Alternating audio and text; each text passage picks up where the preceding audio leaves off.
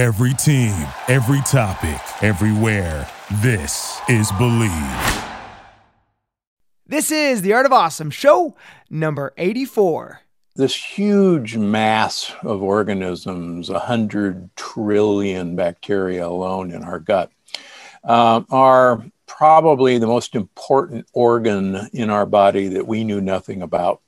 And we now know that these bacteria and viruses and worms and fungi all actually probably control almost everything that happens to us. Hit it! That's what I'm talking about. Wait! Okay, now, from the beginning. Hit it, boys. Welcome to The Art of Awesome. My name is Nick Troutman, and I'm a professional athlete, entrepreneur, family man, and adventure seeker. My goal is to share with you stories, knowledge, and inspiration as we continue on the journey together, searching for that secret sauce to producing awesome results in everyday life. Thanks for spending some time with me today, and let's get to it. Welcome back, everyone, to The Art of Awesome. I am your host, Nick Troutman, and this is the show where we search for that secret sauce to success and the difference between the average and the awesome. Today is Monday, so we have another phenomenal interview with an incredible guest and someone that I've been very excited to get on the show. Today I get to talk with Dr. Stephen Gundry, who is one of the world's top cardiothoracic surgeons and pioneer in nutrition, as well as medical director at the International Heart and Lung Institute Center for Restorative Medicine. He has spent the last 2 decades studying in microbiome and now helps patients use diet and nutrition as a key form of treatment. He's an author of many New York Times best-selling books, including The Plant Paradox, The Longevity Paradox, and his most recent book, my favorite, The Energy Paradox. He's also the founder of Gundry MD, a line in wellness products and supplements. And I'm very excited to get to talk with him and discuss a couple key points from the book that I found very thought-provoking, and kind of just ask some questions of how this can relate to both just living a healthy lifestyle, but also for any athletic specifics. So very interesting conversation that we had. And again, just very excited to have Dr. Gundry on the show. So let's wait no longer and jump right into it. Here is Dr. Stephen Gundry. Sorry, Dr. Gundry, first off, I just want to say thank you so much for joining me here on The Art of Awesome. Thanks, Nick. Pleasure to be here. So you've done some incredible work as a clinician, as well as a multiple-time New York Times best-selling author with books like The Plant Paradox, The Longevity Paradox, and your most recent one, my favorite, The Energy Paradox. You've got a clinic with a long waiting list of patients who suffer from autoimmune disease, diabetes, leaky gut, some of these which I've actually suffered myself from. So very much loved your book and a lot of the concepts you've got. In your book, The Energy Paradox, you talk a lot about mitochondria and microorganisms in the gut, and there was a very simple concept in there that I thought was very intriguing, and it was the topic and the concept about feeding the gut biome instead of just feeding yourself. Can you kind of just like elaborate on that a little bit and kind of what that means exactly? Yeah, the more with every book I write and with the more patients I see, it's becoming increasingly clear, thanks to the Human Microbiome Project, which was completed about 10 years ago now. This huge mass of organisms, 100 trillion bacteria alone in our gut, are probably the most important organ in our body that we knew nothing about. And we now know that these bacteria and viruses and worms and fungi all actually probably control almost everything that happens to us in our lifespan, disease processes. And what's interesting is that part of this book explains that we've suspected for many years that they are talking to us, that they are talking to our mitochondria, but we didn't know the language. It's in a way listening to dolphins and whales and going, well, they're making a lot of squeaky sounds, but I don't know what they're saying to each other. Well, a few years ago, this language between the microbiome and particularly our mitochondria was actually discovered. And the language are now called postbiotics. So people have heard of probiotics, friendly bacteria. Prebiotics are now becoming known. Those are the undigestible fibers that we can't digest, but these bacteria need to grow. And in turn, these bacteria, when they eat prebiotics, make postbiotics. And those postbiotics are essentially two sorts of compounds. One are short chain fatty acids, and some people may have heard of butyrate already. Acetate is another one. And then the really exciting thing is that they make gases. And these gases, believe it or not, your farts, are actually a language, and they're called gasomessengers or gasotransmitters. And they include such mundane things as hydrogen gas. That's what the Hindenburg was full of, very explosive, the smallest molecule in the world. And hydrogen is essential for mitochondrial function. And then hydrogen sulfide gas, the rotten egg smell. And people who've read The Longevity Paradox may remember that I was a big fan of hydrogen sulfide because our mitochondria can actually use hydrogen sulfide to make ATP. And the list goes on and on. But the important thing to get out of this book is the more we eat for our microbiome, the more actually we're eating for our energy levels, our health levels. And my advisors always tell me, don't mention this, but I always do. Jack LaLanne, who is really the godfather of fitness, and if your listeners don't know who he is, look him up on Wikipedia or YouTube. Jack LaLanne died at 96. He actually died of pneumonia because he wouldn't take antibiotics, but that's another story. Jack LaLanne used to say, if it tastes good, spit it out. Now, what he was actually saying, everybody says, oh, well, don't say that. People won't read your books and they'll think everything you say to eat is horrible. What he was actually saying is, I think, don't eat for your tongue, your taste buds, eat for your microbiome, long before we even knew about the microbiome. And, Hippocrates, 2,500 years ago, said all disease begins in the gut. And I mean, how did he know all that? So the point is, we're beginning to rediscover, to relearn what people have known now for thousands of years, but we just haven't paid any attention. That's awesome. I love how you're saying relearn as well, because I feel like the whole concept that your gut is almost like your second brain is not necessarily a new concept, but essentially just rediscovering it a little bit. Yeah. I was at a wellness seminar this weekend in Missoula, Montana, and had a lot of women in the audience. And women have known this forever. They've had a gut sense, and that's actually a very true thing. And men are pretty lousy at a gut sense, and so men tend to poo-poo all that. But women have known that, from kind of day one, and they're right. The more and more we learn about the microbiome, the more it's amazing how much it controls our mood. For instance, Dr. Daniel Amen, one of the preeminent psychiatrists in this country, now has, come around to say, I think most of what we call mental illness will someday, maybe right now, be a gut dysbiosis problem, will be a leaky gut problem, because this brain down in our gut has probably far more control over this brain up here. Interesting. It's so amazing how everything can kind of start and get traced back to the gut. You talk a lot about within the book and within your past books as well about different foods and, the best foods for your gut. And in this book, again, we talk a lot about breads and meats, dark leafy vegetables, nuts, legumes, all that kind of stuff. What would you say if you were to sum it up for the listeners?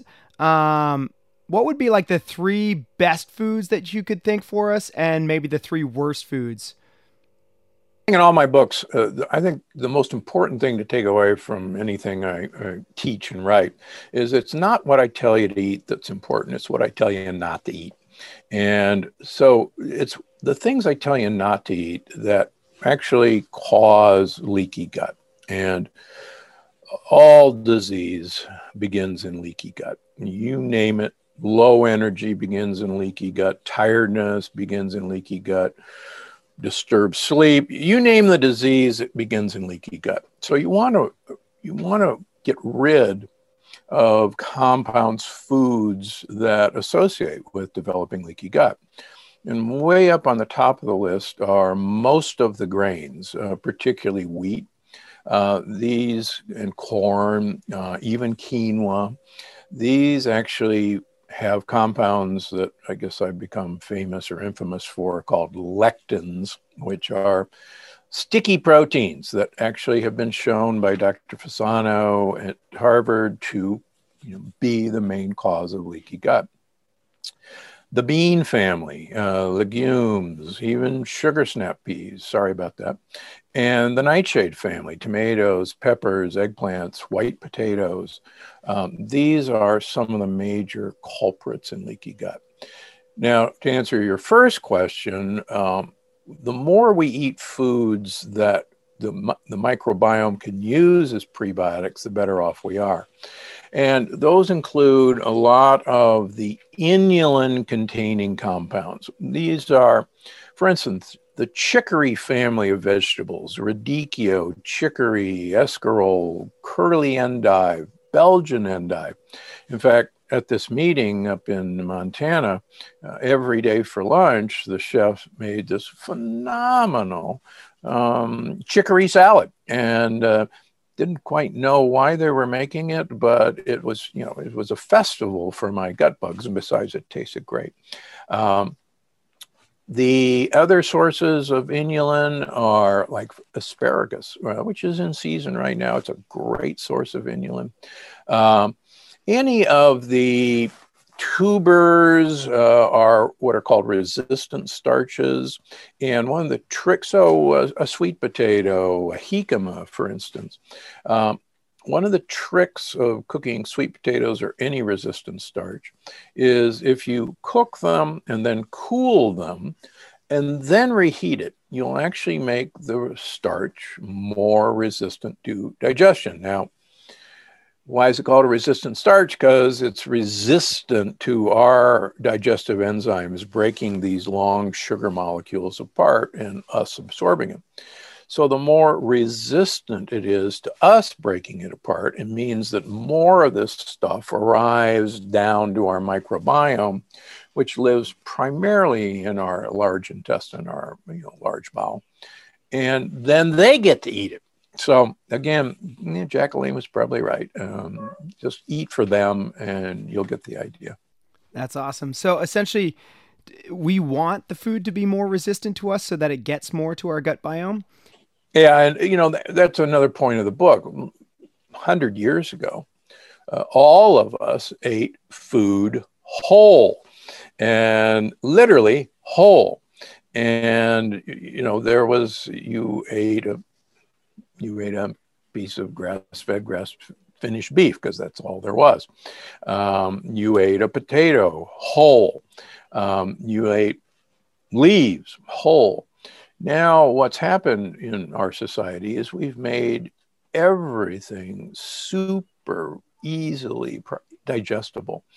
We've ultra-processed foods. We've already pre-digested most of the food we eat. In fact, scary fact, Kellogg's Corn Flakes 100 years ago was advertised as the world's first pre-digested food. And it's like, and it was touted, great news. We've already done all the digestion for you. And that was code word for, guess what? This stuff is going to instantly be absorbed as pure sugar, and it'll kill you faster than just about anything you'd care to name. But boy, aren't we happy. And that was actually the beginning of the end. Wow. You also talk a lot about essentially how different things, I mean, we're talking about a lot of the different things that might be bad for our gut, but one of those being sugars. And how I think I actually even listened on a previous podcast that you did about how bananas and apples necessarily aren't very good, or anything that could be ripe fruit, because it just has too much sugar. Can you just explain a little bit the thought process behind that? Because it's so contrary to what we were taught all as kids about, the apple a day keeps the doctor away. Well, having grown up actually in the 50s and 60s, I can tell you that an apple in the 50s was about the size of a crab apple now. They were small. You might get 4 bites out of an apple. And now, of course, apples are the size of grapefruit or cantaloupe, and they've been bred for sugar content. I mean, there was no such thing as a Honeycrisp apple when I was growing up. These things, even the name tells you what to expect. The sad thing is a cup of grapes has more sugar, more fructose than a whole Hershey's candy bar, chocolate bar. Wow. Yeah. And, I could tell you what I'd rather have. Neither one, but I'd probably go for the Hershey's chocolate. So what's happened is people don't realize that table sugar, sucrose, is half glucose and half fructose. High fructose corn syrup, which is in everything now, is about 55% fructose and 45% glucose. Fructose is a really funny sugar.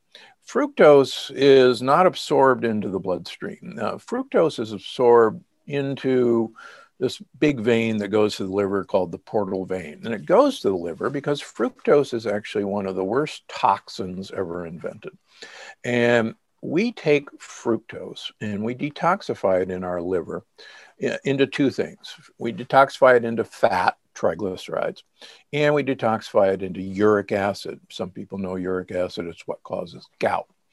So when we eat fructose, and that's in table sugar, it's in high fructose corn syrup, and it's in fruit, this actually makes us fat. And it makes for fatty liver. And as I talk about in the book, it actually decreases ATP production in the liver. It actually prevents ATP production. And people go, oh, I'm going to go have a smoothie to work out. I'm going to have my fruit smoothie. Well, if you want to, whack your energy level, please be my guest. Have a fruit smoothie before you work out. And it's been shown now over and over again that in humans, that you could give them either pure glucose, sucrose, or fructose, and only sucrose and fructose will make you make fat in your liver and deplete your ATP, whereas glucose will have none of those effects. So just remember, every time you're having a modern piece of fruit, you're actually gaining weight and depleting your energy storage. Wow. And I don't think that's what we want to do. Yeah, I don't think so. And definitely that's not what I'm trying to do either. I've got two more really things of the book that I really picked out that I'd love to pick your brain on. One, you talk a lot about near the end of the book about fasting. And there was a study in there, I think it was 4 test groups with various different diets, and the ones that did intermittent fasting were the ones that lived the longest. So the thing that I really was curious about is, you obviously, at the start of the book, we talk a lot, and what we were just talking about a lot about, the best foods for our gut biome. And then near the end of the book, you're talking about fasting. If you were to pick between one or the other, if you were forced to pick between eating something that's better for your gut or just focusing on intermittent fasting, which do you think is more important? I think that's a great question. So the study that you're referring to was the DeCabo mice study out of the NIH. And I think it's a really, really, really important study to understand because it answers a ton of questions. And I'll just briefly summarize it. He took 6 groups of mice and he put them on one of 2 diets. And these diets were the diets that were used in these rhesus monkey studies at the University of Wisconsin versus the NIH. And it was a long-term study of a calorie restriction diet. They were given 30% less calories than normal. And they were compared to monkeys that ate the normal amount. And University of Wisconsin found that these rhesus monkeys had phenomenal health span. They were healthy all of their lives, and they actually lived a little bit longer than their counterparts. The NIH study showed that these monkeys had great health span. They were healthy all their lives, but they didn't live any longer. And everybody, including me, debated why there was such a difference in terms of longevity. And a lot of us argued it was a protein difference between the 2 studies. So a researcher at the NIH, Dr. DeCabo, said, I'm going to settle this. He said, I think you're all wrong about this. He said, if you look at anybody who is given less food to eat than they would normally eat, they're going to eat that food really quickly because that's all they got. They're hungry and they're just going to, scarf it down. And he said, I'll bet you that it's not that we were depriving them of 30% of their food. I'll bet you is that these guys ate their food much quicker. And so they were fasting. They were going without food longer every day than their counterparts who ate more leisurely because there was no rush. So he designed a study with mice, and he used the University of Wisconsin food for 3 of the groups, and he used the NIH food for the other 3 groups. One in each group got to eat a full day's ration, and it was always available, so they could just munch whenever they wanted to.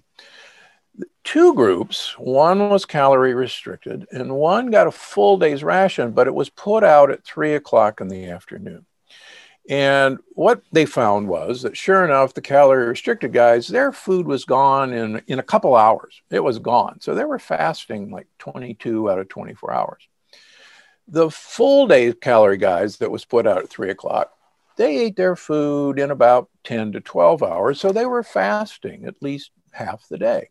And again, the other 2 groups of mice, they were nibbling all day long.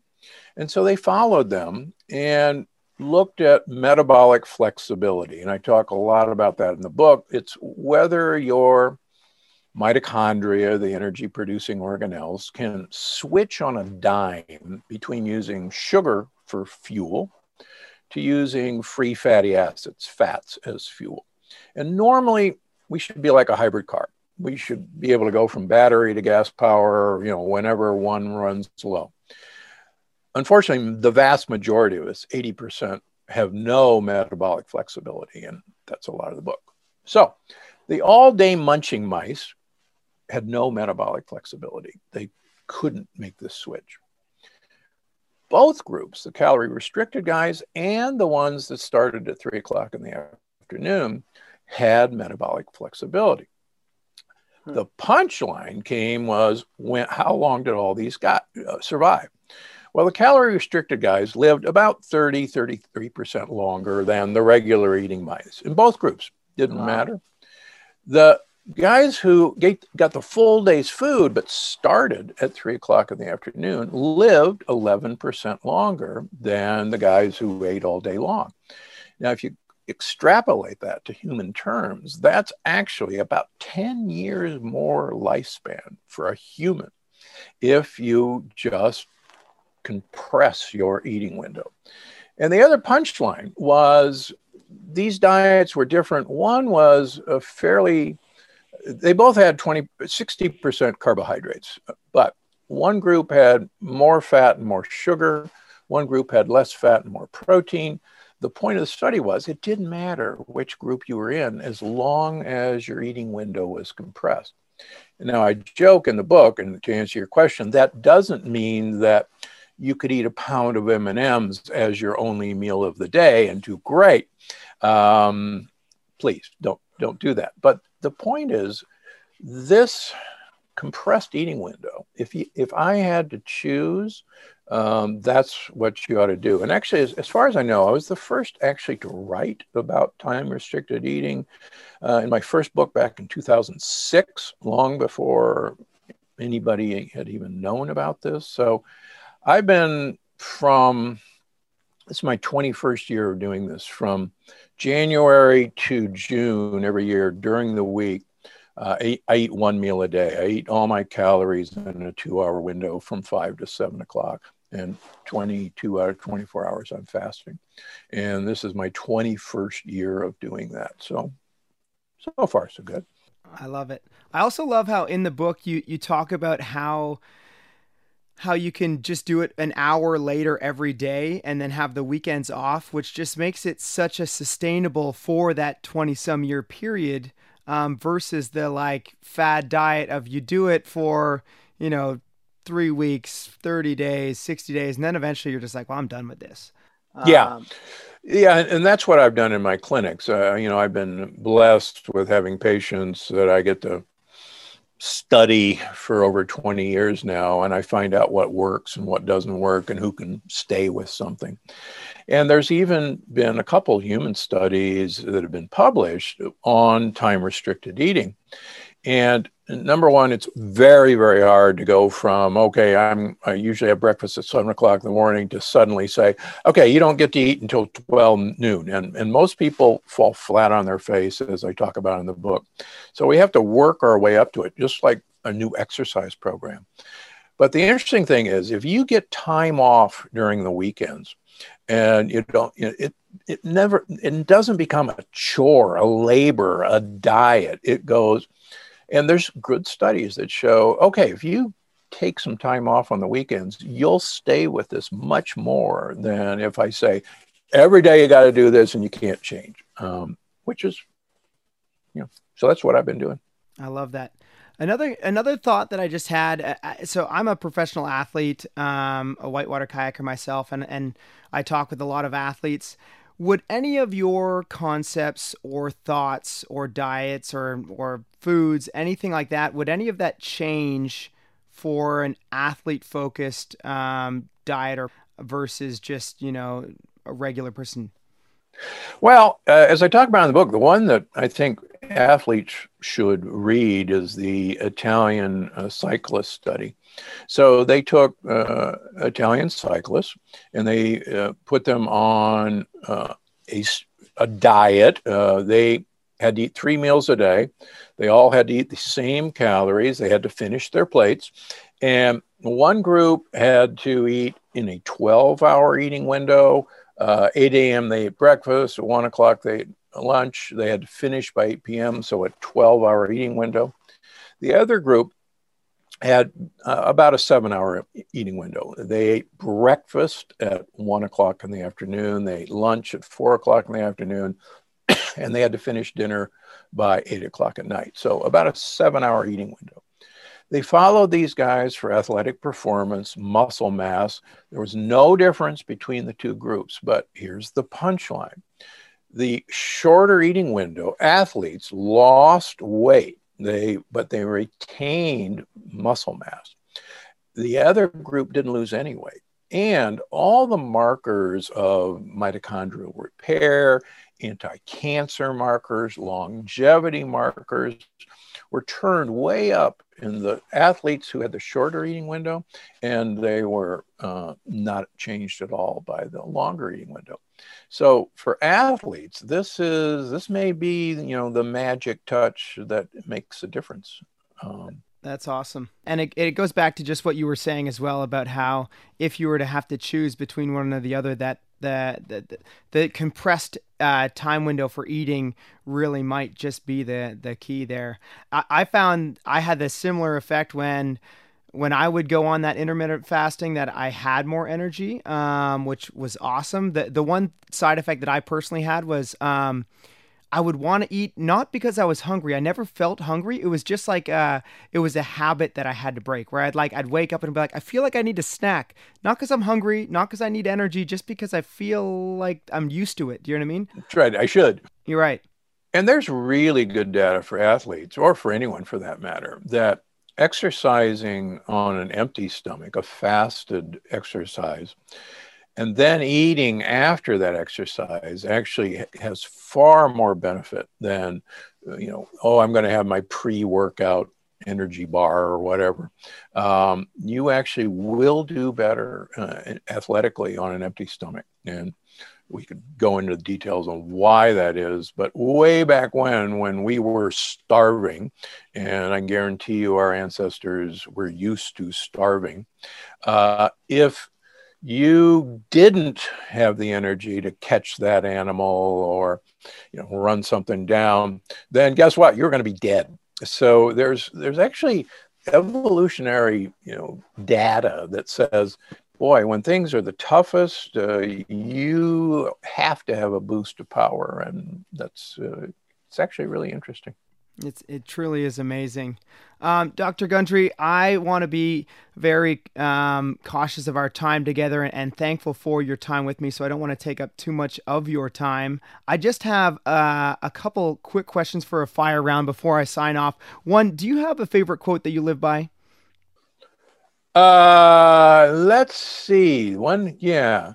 I want people to eat food they love, but food that loves them back. I love that. I love that.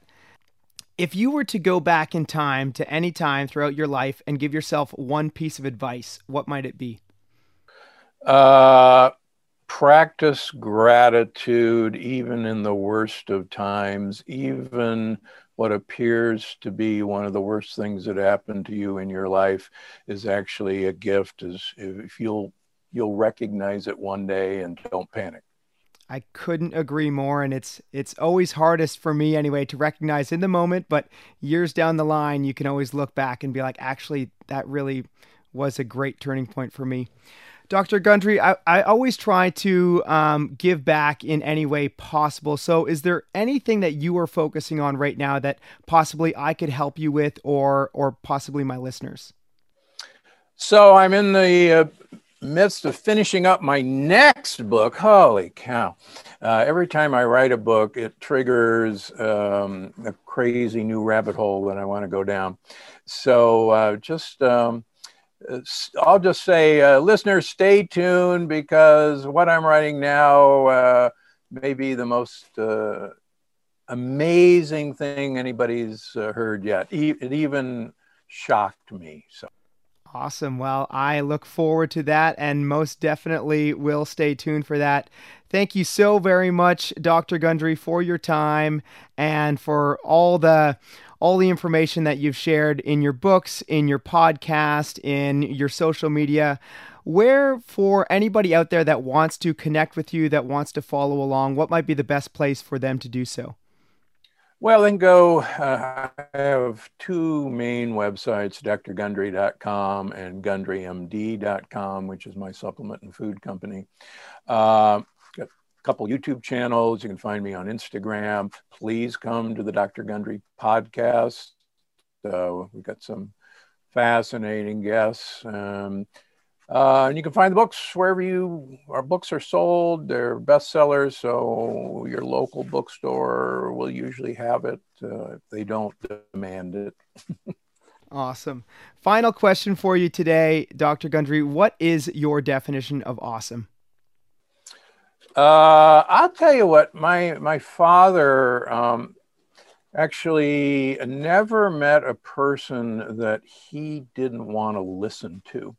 And growing up, I thought that was the craziest thing I had ever seen or heard. And the older I get, the more I know he was right. I think an awesome person shuts up and listens. I love that. Thank you so very much for your time And I very much look forward to your next book and all that you do for everybody out there. Again, thank you so very much, Dr. Gundry, for joining me on the show. I highly encourage anybody out there who hasn't read it, please go check out The Energy Paradox. It is a phenomenal book and very thought-provoking, or at least I found it extremely thought-provoking, as well as check out Dr. Gundry's websites and his podcast at the Dr. Gundry Podcast as well. So thank you for all of your insight that you shared with us today. For all of our listeners out there, if you guys got any value out of this, please, if you could just share this out with one person, share it out with someone who you think needs to hear this. It could be a friend, it could be a family member. You could throw it up on your social media. If so, please tag both Dr. Gundry and myself so we could share it out as well. And yeah, it would just help us build our collective, our community, and share this message and our conversation here today. So thank you so very much, Dr. Gundry. All right. Thanks for having me. Appreciate it. I'm Nick Troutman, signing off, wishing you all an awesome day. Cheers.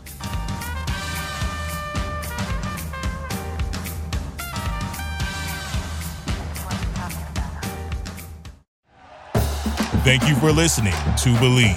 You can show support to your host by subscribing to the show and giving us a 5-star rating on your preferred platform. Check us out at Believe.com and search for BLEAV on YouTube.